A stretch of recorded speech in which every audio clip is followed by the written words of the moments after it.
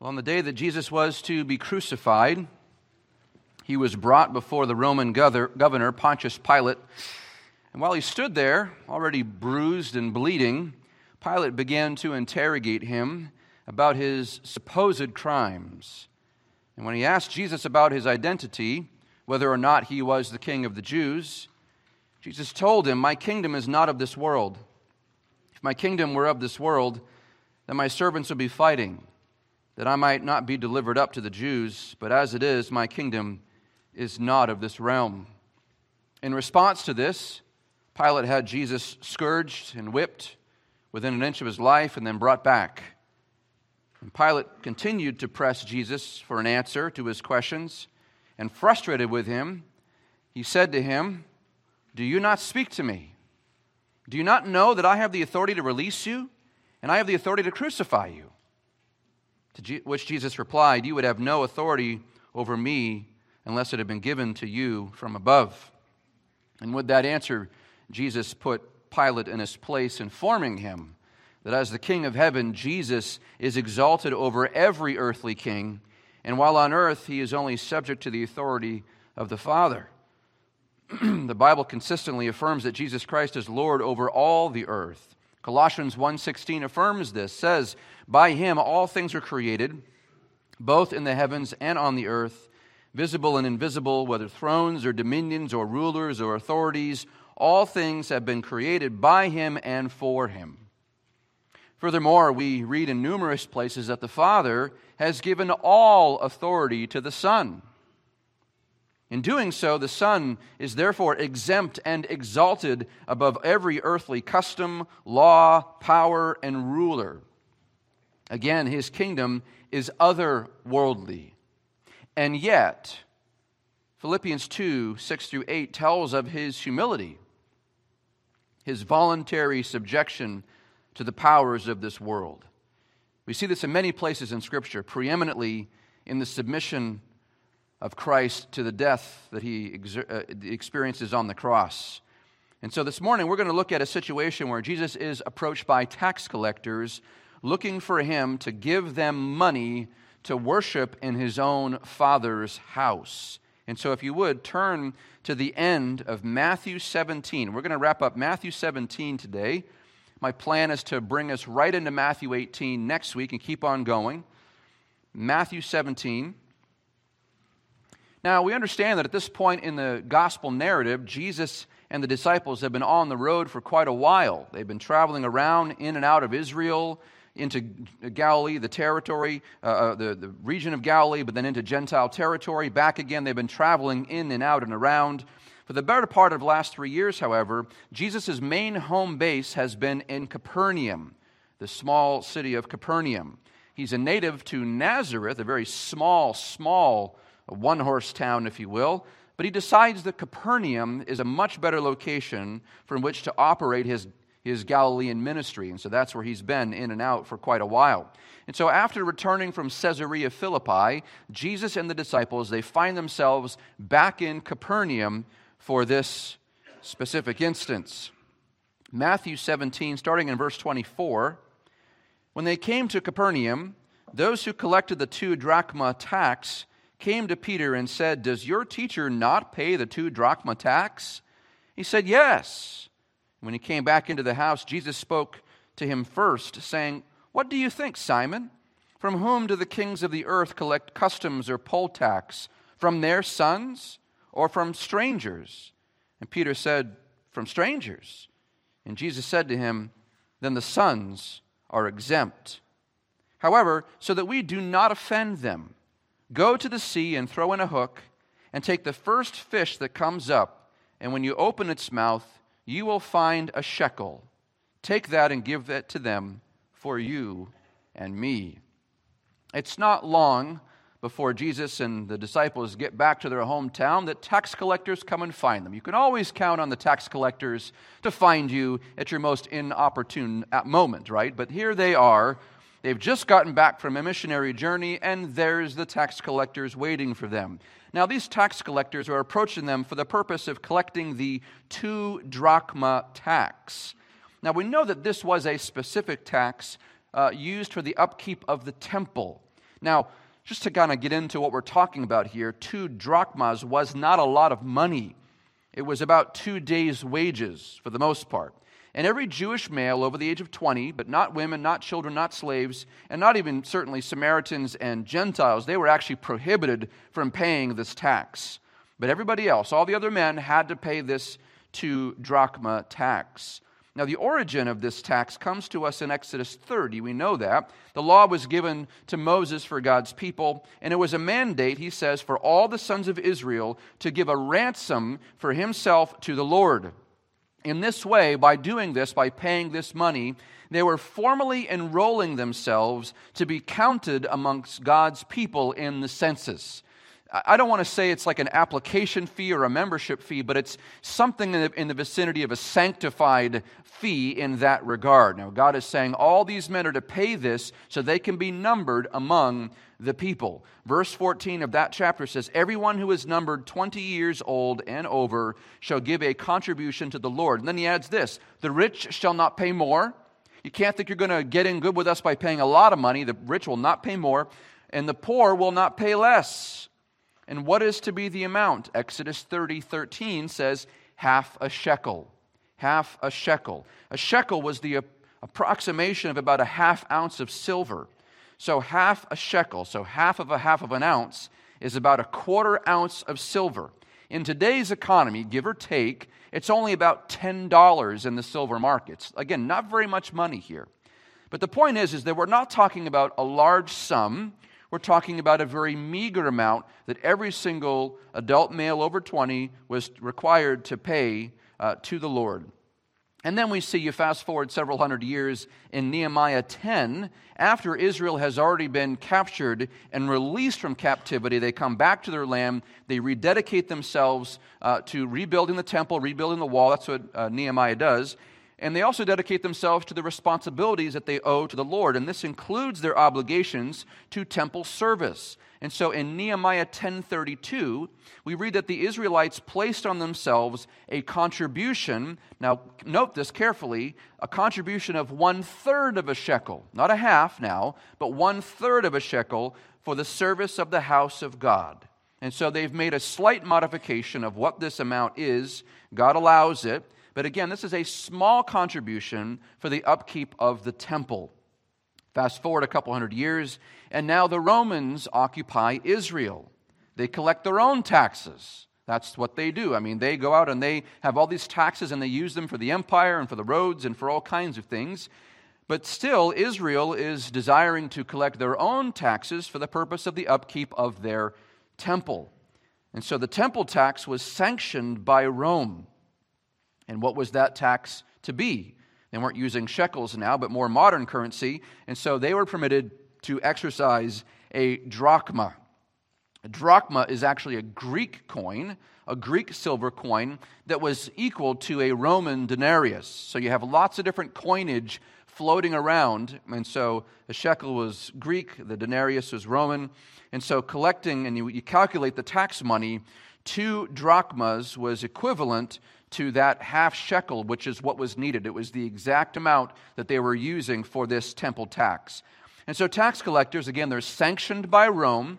They're allowed to go and collect. They arrive in Capernaum. They see Peter, and they ask him about them paying this temple tax. Now, the question has been asked, why didn't they just go right to Jesus? And we don't really know. Maybe it would have been custom, it was disrespectful to go directly to the rabbi. You would go to his followers instead. We don't really know. Whatever the reason, they go and they ask Peter instead. And they pose the question to him, does your teacher not pay the 2 drachma tax? And Peter answers, yes. Now this has given textual scholars sort of cause to scratch their heads because Peter, the question is being asked in the negative. Does your teacher not pay the tax? Now, if you were to answer in the affirmative, you're saying he doesn't pay the tax. But yet we're still questioning whether or not Peter is answering yes because he does or yes because he doesn't. Does Jesus pay this tax? But the argument has been made that as a good Jew, Jesus would have been paying the tax all along. We have other examples of Jesus paying his taxes and telling others to pay their taxes when it's appropriate.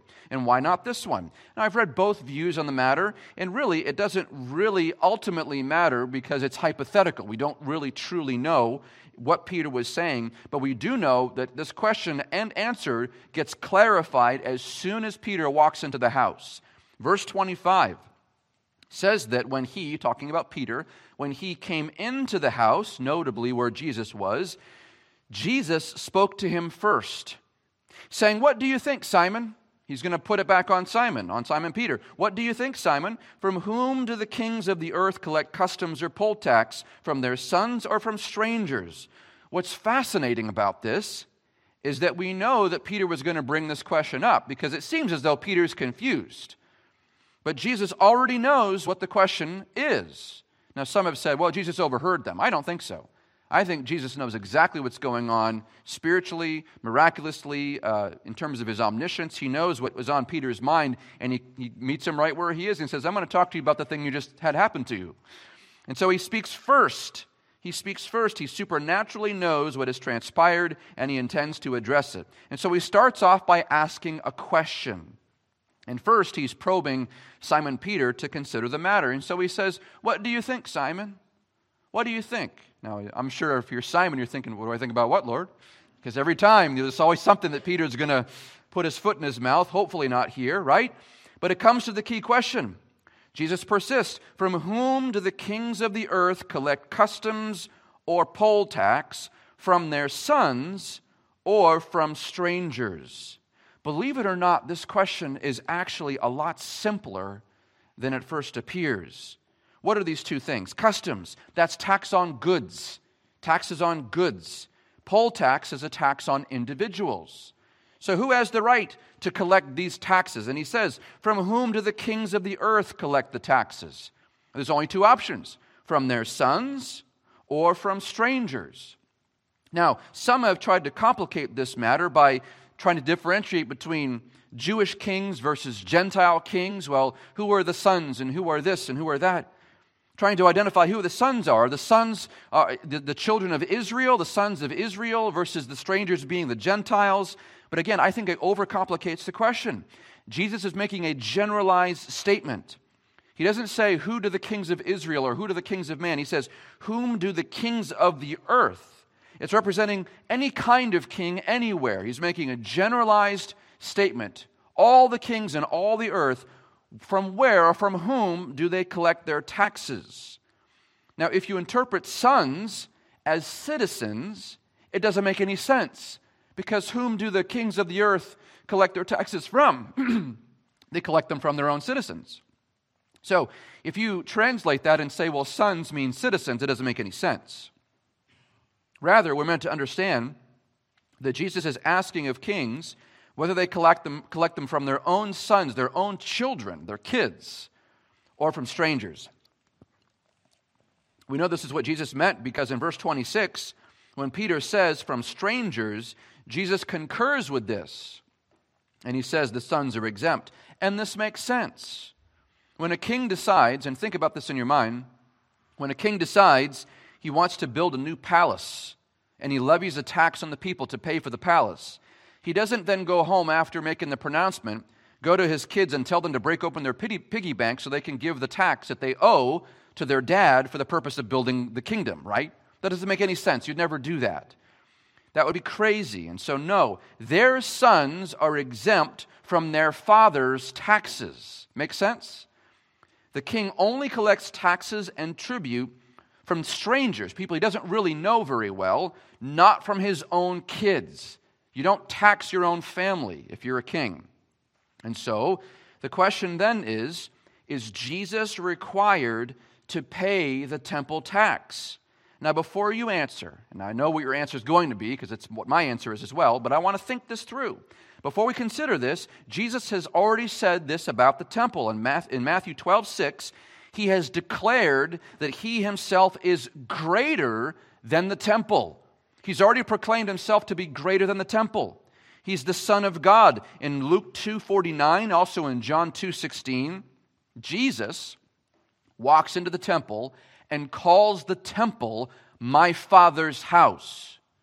So even though you and I know what this is because we're in light of 2,000 years removed here, the Bible itself is already declared, and Jesus himself has already declared the truth of this matter. The temple, he says, is my Father's house.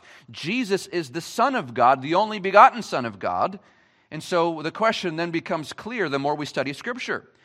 Why would he be required to pay the kind of tax that they're asking for to the house that his Father owns? And the question is, he doesn't. He is exempt. But the disciples also, by virtue of their close connection with the Lord and their servitude to him as sons, they are also, I believe, exempt. In fact, in Luke 6:35, John 1:12, Romans 8, Ephesians 1:5, Galatians 3:24, all these verses and many more teach us that we are adopted as children, as firstborn sons. Even if you're a lady, you're still adopted as a firstborn son in terms of position. Position. We have the firstborn status with God on the basis of our faith in Christ. And so not only is Jesus the Son of God, we are adoptive children. We are adopted as sons of God in his eyes. And so we then also, and the disciples themselves, would be exempt from the Father's tax. But this illustrates the first of several principles I want to hit this morning as we're looking at this text. If you're taking notes, the principle number one, first principle here, the kingdom of heaven is above the kingdoms of the earth. The kingdom of heaven is above the kingdoms of the earth. Here in verse 26, Jesus declares that the sons of God are exempt from these kinds of earthly customs. We have freedom in Christ. Our future home, the kingdom that we belong to, is not this kingdom. We are strangers and aliens in this world, and don't we feel it more and more every day? There are certain short seasons of world history where it feels like there's utopia on earth, and then once we realize the sinfulness of sin and the wickedness of fallen leaders, we realize this is not heaven. This is not our home. Jesus himself said, "My kingdom is not of this world." He wasn't bothered by the miscellany of earthly troubles. He was 100% kingdom-minded all the time. The things he was doing were so far beyond the Jewish leaders, what they were squabbling over. He wasn't worried about Roman occupation. He wasn't concerned about Jewish legalism, except for the effect it had on his people. He wasn't worried about their infighting and squabbles. He wasn't worried about their politics. I don't care that Rabbi so-and-so is angry at Rabbi so-and-so. I don't care. He certainly wasn't going to be bothered with the half-shekel $10 temple tax that his father owned. A temple, by the way, that represented a system he was there to replace, a temple by which was going to be destroyed within 40 years. Why am I giving them $10? They're not going to be here by the time I'm gone. No, the kingdom of heaven is far above the kingdoms of the earth. And yet, verse 27, look at verse 27. However, so that we do not offend them, go to the sea and throw in a hook and take the first fish that comes up. And when you open its mouth, you will find a shekel. Take it and give that to them for you and me. Jesus made the point here that he is exempt from the temple tax. He does not have to pay. And neither do his followers. Don't have to pay it. However, he adds, he still intends to pay the tax. That's why I said that whether or not the implication of whether they were asking if Jesus does or doesn't, and whether Peter says he did or didn't, it doesn't really matter because Jesus is intending to do it. Jesus will pay the tax. Whether he did it before, I don't know, but here he is. He's going to pay the tax. Why? So that we do not offend them. That's very interesting. How would refusing to pay the tax offend them? Again, it's a very small amount. How would that offend them? Well, if Jesus, this great rabbi in Israel, refused to pay the temple tax, it would give the appearance that he doesn't support the house of God. That's how they would have spun it. He doesn't pay the temple tax, he's against the temple. And they're going to argue and say, well, what's wrong with worshiping in the temple? The temple is the preeminent symbol of Judaism. It's where Israel goes and worships the Lord. Are you saying that you don't want to pay $10 so people can worship in the temple? That's how it would have been perceived. And not necessarily by the Pharisees. It doesn't really matter what they say, because they're going to say anything they can to discredit Jesus. But even the regular people who are interested in the things of God, they would have scratched their heads. Why isn't the rabbi, the master, the teacher, why isn't he paying the temple tax? Does that mean I'm not supposed to go to the temple and worship the Lord? More than this, by the way, the precedent for the tax comes from Scripture. It comes from Scripture, both Exodus 30 and Nehemiah 10, as we already saw. Once again, that Jesus doesn't care about the Pharisees, what they think, but he doesn't want to give the appearance of all those around him that he is somehow disobeying Scripture or forsaking worship. You see that? He's not going to give the impression that we are to disobey the Word of God or forsake the gathering for worship. It'd be a cause of tremendous stumbling for those who are seeking the kingdom, because they won't understand. They can't even understand the most simple things about the kingdom, and yet this would just throw them through a whole tizzy. And so Jesus, I want you to note this, Jesus voluntarily surrenders his own liberty. He says, I'm exempt. I don't have to pay this tax. It's my Father's house. He voluntarily surrenders his own liberty in order to prevent others from stumbling. That's a principle for us even now, which leads us to the second one. The second principle, the children of God, that's us, the children of God are to be humble in the eyes of men. The children of God are to be humble in the eyes of men. Because here's the thing, beloved. The outside world is watching what you do. And I'll tell you, they're watching even this church. If those of you who don't live in Gilmanton might not know this, but Gilmanton is a very small town. I don't mean geographically. Very small town. We all know each other's business. I went to one of the stores one day, and I was talking to the guy behind the counter, and I said, where do you live? And he told me some town. I live 45 minutes away. I says, wow, why don't you live in Gilmanton? He goes, I don't really want to live here. I said, why not? He says, well, let's just say it this way. If you don't know your own business, ask your neighbor. He'll tell you your business. I said, oh, very interesting. I grew up in Gilmanton. I was born and raised here. I know how it goes. So people talk here. Now, sometimes that's good. Other times it's not so good. But the bottom line is that people are paying attention. They look at your Facebook page. They look at your Twitter profile. If you have Instagram, they look at that too. They go on, they look at announcements. They drive by real slow. They always drive by very slow. When I was a kid, there would be cars that would slow down, look through my parents' window. They'd slow way down. What's going on? You think I'm joking? Oh, boy. What's the point? The point is people are watching what we do. They're listening to what we say. They're paying attention. And if we do something wrong, they will see it and they'll be the first to point out. Don't you go to Harvest Bible Church? Oh, interesting. Don't you pastor Harvest Bible Church? Oh, I got to be careful too. They watch what we're doing. They hear. They behold our witness. And so what we do, there are times when we are called, beloved, to give up our liberties for the cause of Christ. There are times, and we see this from the Apostle Paul. In 1 Corinthians 8 and chapter 9, he argues for his own freedom from the Mosaic law. See, the Jews were not allowed to eat certain kinds of meat. They certainly weren't allowed to eat meat that's been sacrificed to idols. Oh, you can't do that. But Paul says it doesn't really matter if it's been deemed to be sacrificed to a fake idol. I don't care. It's just a piece of meat. Paul wasn't bothered by this, and he argues in the same passage, am I not free? Do we not have the right to eat and to drink? I can eat whatever I want. I can drink whatever I want, Paul says. And the answer is yes. But then he pauses and he says this in 1 Corinthians 8:13.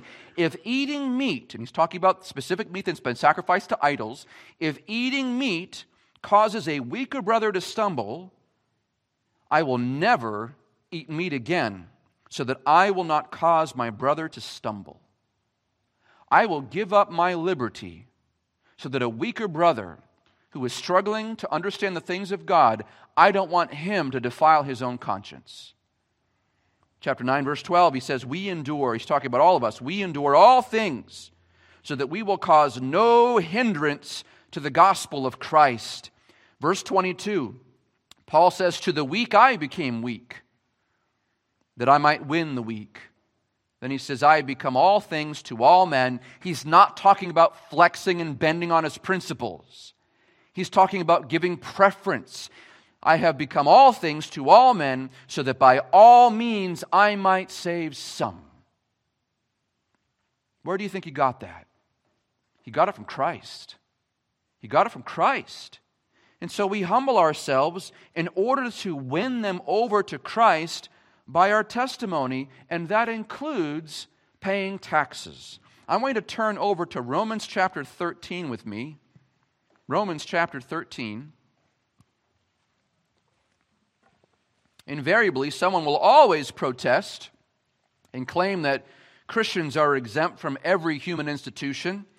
They claim Christian liberty, and they even will cite their allegiance to Christ as reason for that. And I've even heard people say, many, many times, I refuse to pay taxes to a wicked and corrupt government. Christ is my king, not Caesar. I've heard that said many, many times. But the question is, what does the Bible say? What does the Bible say? Romans chapter 13. Every person is to be in subjection to the governing authorities. For there is no authority except from God, and those which exist are established by God. Therefore, whoever resists authority, listen to this, beloved, whoever resists authority has opposed the ordinance of God. And they who have opposed will receive condemnation upon themselves. For rulers are not a cause of fear, for good behavior, but for evil. Do you want to have no fear of authority? Do what is good, and you will have praise from the same. For it, referring to government, it is a minister of God to you for good. But if you would do what is evil, be afraid, for it does not bear the sword for nothing. But it is a minister of God, an avenger who brings wrath on the one who practices evil. Therefore, it is necessary to be in subjection, not only because of wrath, but also for conscience sake. Because of this, you also pay taxes, for rulers are servants of God, devoting themselves to this very thing. Render to all what is due them, tax to whom tax is due, custom to whom custom, fear to whom fear, honor to whom honor. Now you look at verse 7 again. I'm just going to go off book here for a second. There's lots of applications for verse 7. Lots of applications. And this could even be something as silly as when someone earns a doctorate degree.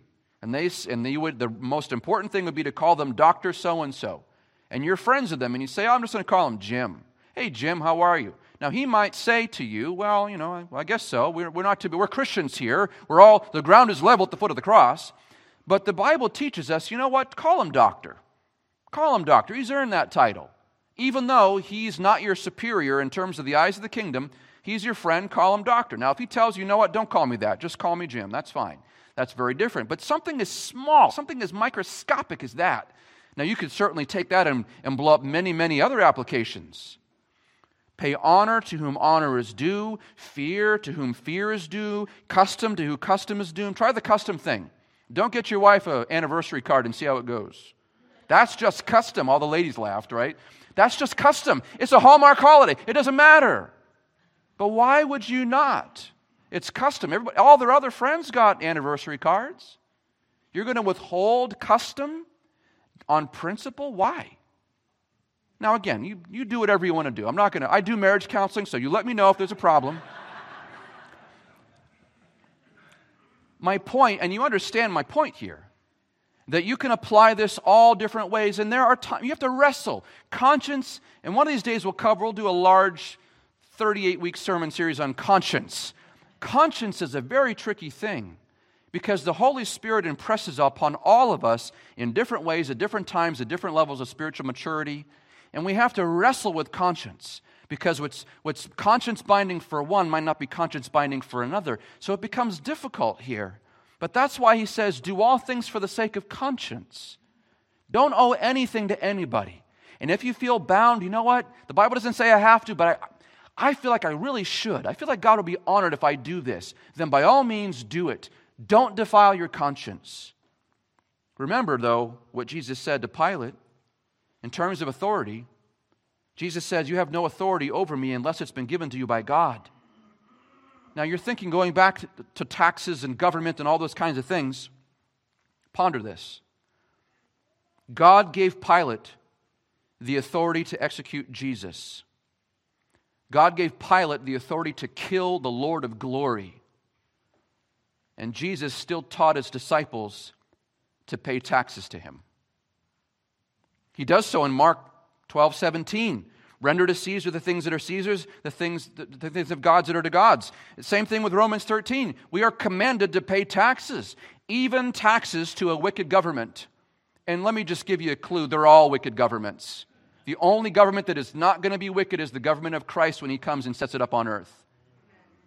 That will be the only righteous, truly righteous and perfect government in the history of mankind. And so we're always paying taxes to wicked people. It doesn't matter. Now, by God's grace, there are times when we have leaders that are righteous and they're upstanding in the eyes of God. Some are even Christians once in a while. But for the vast majority of history, they're not believers. We are told that it is God who gives government as authority over us. They are allowed to exercise that authority over us, and we are commanded by God to humbly submit to that authority. Once again, render to all whom is due, tax to whom tax is due, custom to whom custom is due, fear to whom fear is due, honor to whom honor is due. Because in the end, we want to have a clear conscience before God and before others. And we don't want to give the impression that we are rebels or somehow above the law. God is not honored by that. It's interesting because in years to come, years later, Peter, who is really Jesus is talking to Peter specifically about this, but Peter says virtually the same thing. He writes in 1 Peter chapter 2, he says, submit yourselves for the Lord's sake to every human institution, whether to a king as one in authority, or to governors as sent by him for the punishment of evildoers and the praise of those who do right. For such is the will of God, that by doing right you may silence the ignorance of foolish men. That's really important. When we obey authority, when we submit ourselves to every human institution, according to sound conscience, it shuts the mouths of those who would accuse us of sin. You're just a bunch of rebels. Really? I pay my taxes, I cross the street, I don't jaywalk, I do all the things I'm supposed to do because I want to give the appearance and the impression and in full conscience that I'm not above that I serve one master and that's God, and he tells me to obey. So I do. Peter continues, act as free men. Act as free men. And do not use your freedom as a covering for evil. That's very dangerous for us, isn't it?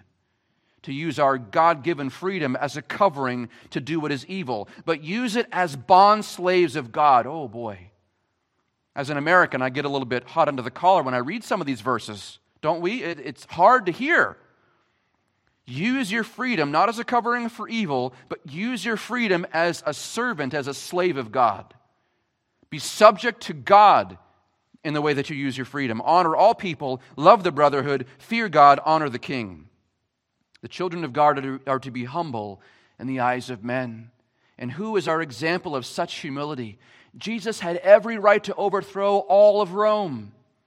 He could have marched in there, told Pilate what's what, and said, give me that crown right now.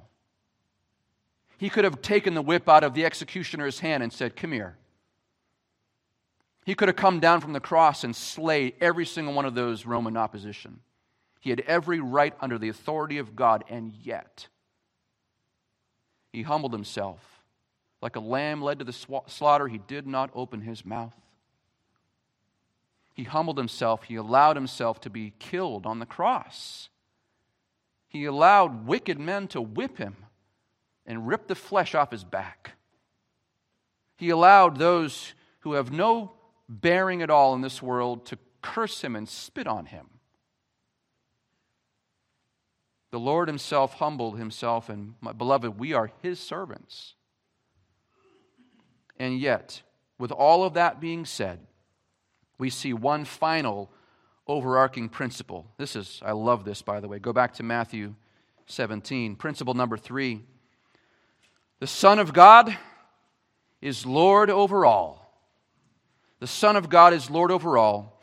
What is remarkable here is that even though Jesus humbles himself to pay the tax he doesn't owe, he does it in the most glorious way possible. Now, Jesus could have said, hey, Judas, come here for a second. Open up the money bag if there's anything left over, buddy. Come here, give me the 2 drachma tax. I'm going to go pay our taxes right now. He doesn't do that. Verse 27, he tells Peter, go to the sea and throw in a hook and take the first fish that comes up, and when you open its mouth, you'll find a shekel. Give that to them for you and me.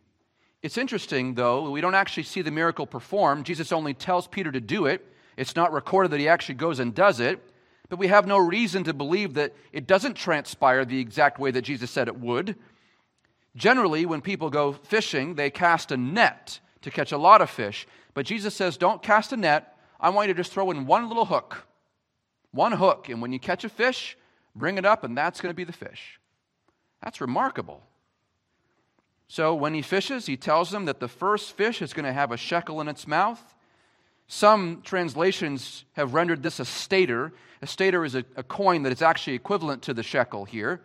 But this shekel would have been enough money to pay 2 of those temple taxes. And so that's why he says, when you find that, pay it for you and for me, both. This is amazing because even in that, a very small thing, a small miracle, we see that the Lord provides. So what is the moral of the story? If you want to pay your taxes, go fishing, right? That's simple. Now, this story here is only told in Matthew. Only Matthew tells the story.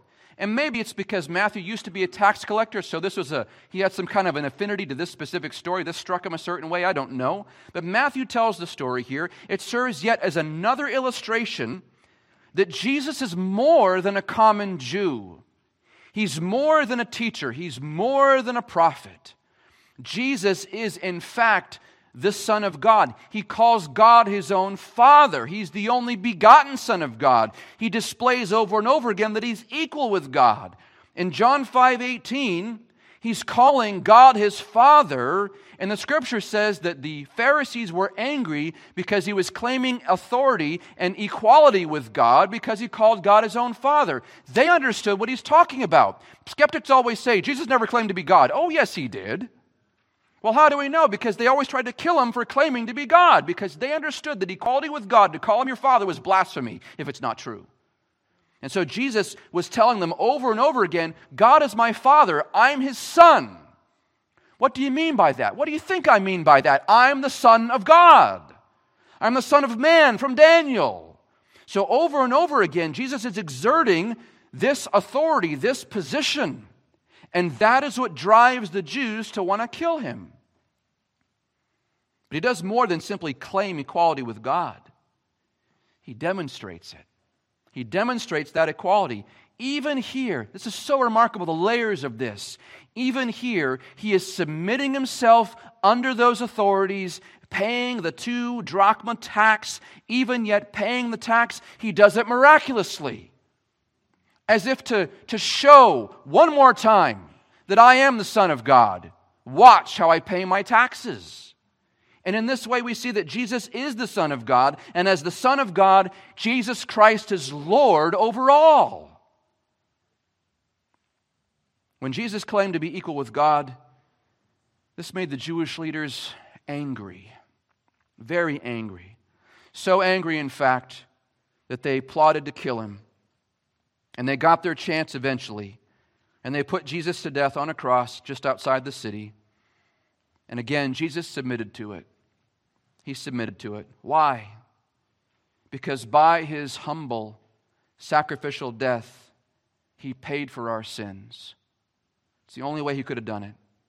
And by his miraculous resurrection, he was raised to life, and he raised us to life with him. And what is God's promise to us in the midst of all of this? For God so loved the world, he gave his only begotten Son, that whosoever would believe in him would not perish, but have everlasting life. Do you believe in the Son of God for salvation, for everlasting life? If you don't, I plead with you, today, right now. Don't wait till tomorrow. Don't wait till next week. Don't wait around like those on the Areopagus and say, well, why don't you come back next week and I'll think about it. Don't do that. Trust in Jesus Christ right now. If you don't, the Bible says you will perish. When your soul finally comes to when your body comes to its end and your soul leaves and departs, it will not be in glory with the Father. It will be in torment. Don't do that. Don't perish. But if you do believe, if you do trust Him, the Bible says you will have everlasting life. And not just life eternal, sitting on a cloud strumming a harp.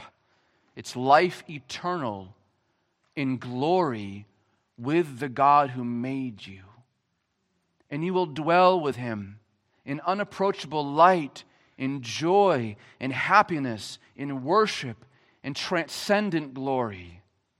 And you're now with the one with whom you've been acquainted with your whole life and didn't know. It's like a mirror that's been covered dimly. Now it's going to be, the veil's taken away and you'll be able to see Him. And now when you live in the kingdom that He's creating for us in the future, the new heavens and the new earth, when you live with Him, you will have a whole life, a whole eternity of abundant, joyous life doing what you were made for. Life eternal with God in Christ, in fellowship with the Spirit. There's nothing better. This life is not all there is. This is only temporary. And while we are here, we submit ourselves to every human institution for the glory of God. We hold our conscience captive. We don't waver on our principles. I will never waver on the gospel of Christ, and neither should you. However, we are here for a short time, but one day He will return to us in glory. Let's pray. Oh Lord, we thank You so much for this wonderful text with so many layers. This text declares so clearly that You, Lord Jesus, are exempt. You're high and lofty. You're lifted above every human institution. And as adopted children of God, so are we. We don't owe this world anything. And yet You still command us, You still tell us that we are to subject ourselves. We are to be submissive for the sake of conscience, so that we don't cause a stumbling block to the watching world, so that they will not be able to hang us on a technicality. Lord, I pray that for all of our life and all of our witness, that the only stumbling block that others trip over with regard to our life is the stumbling block of Christ. Let that be what they persecute us for. Let that be what they stumble over.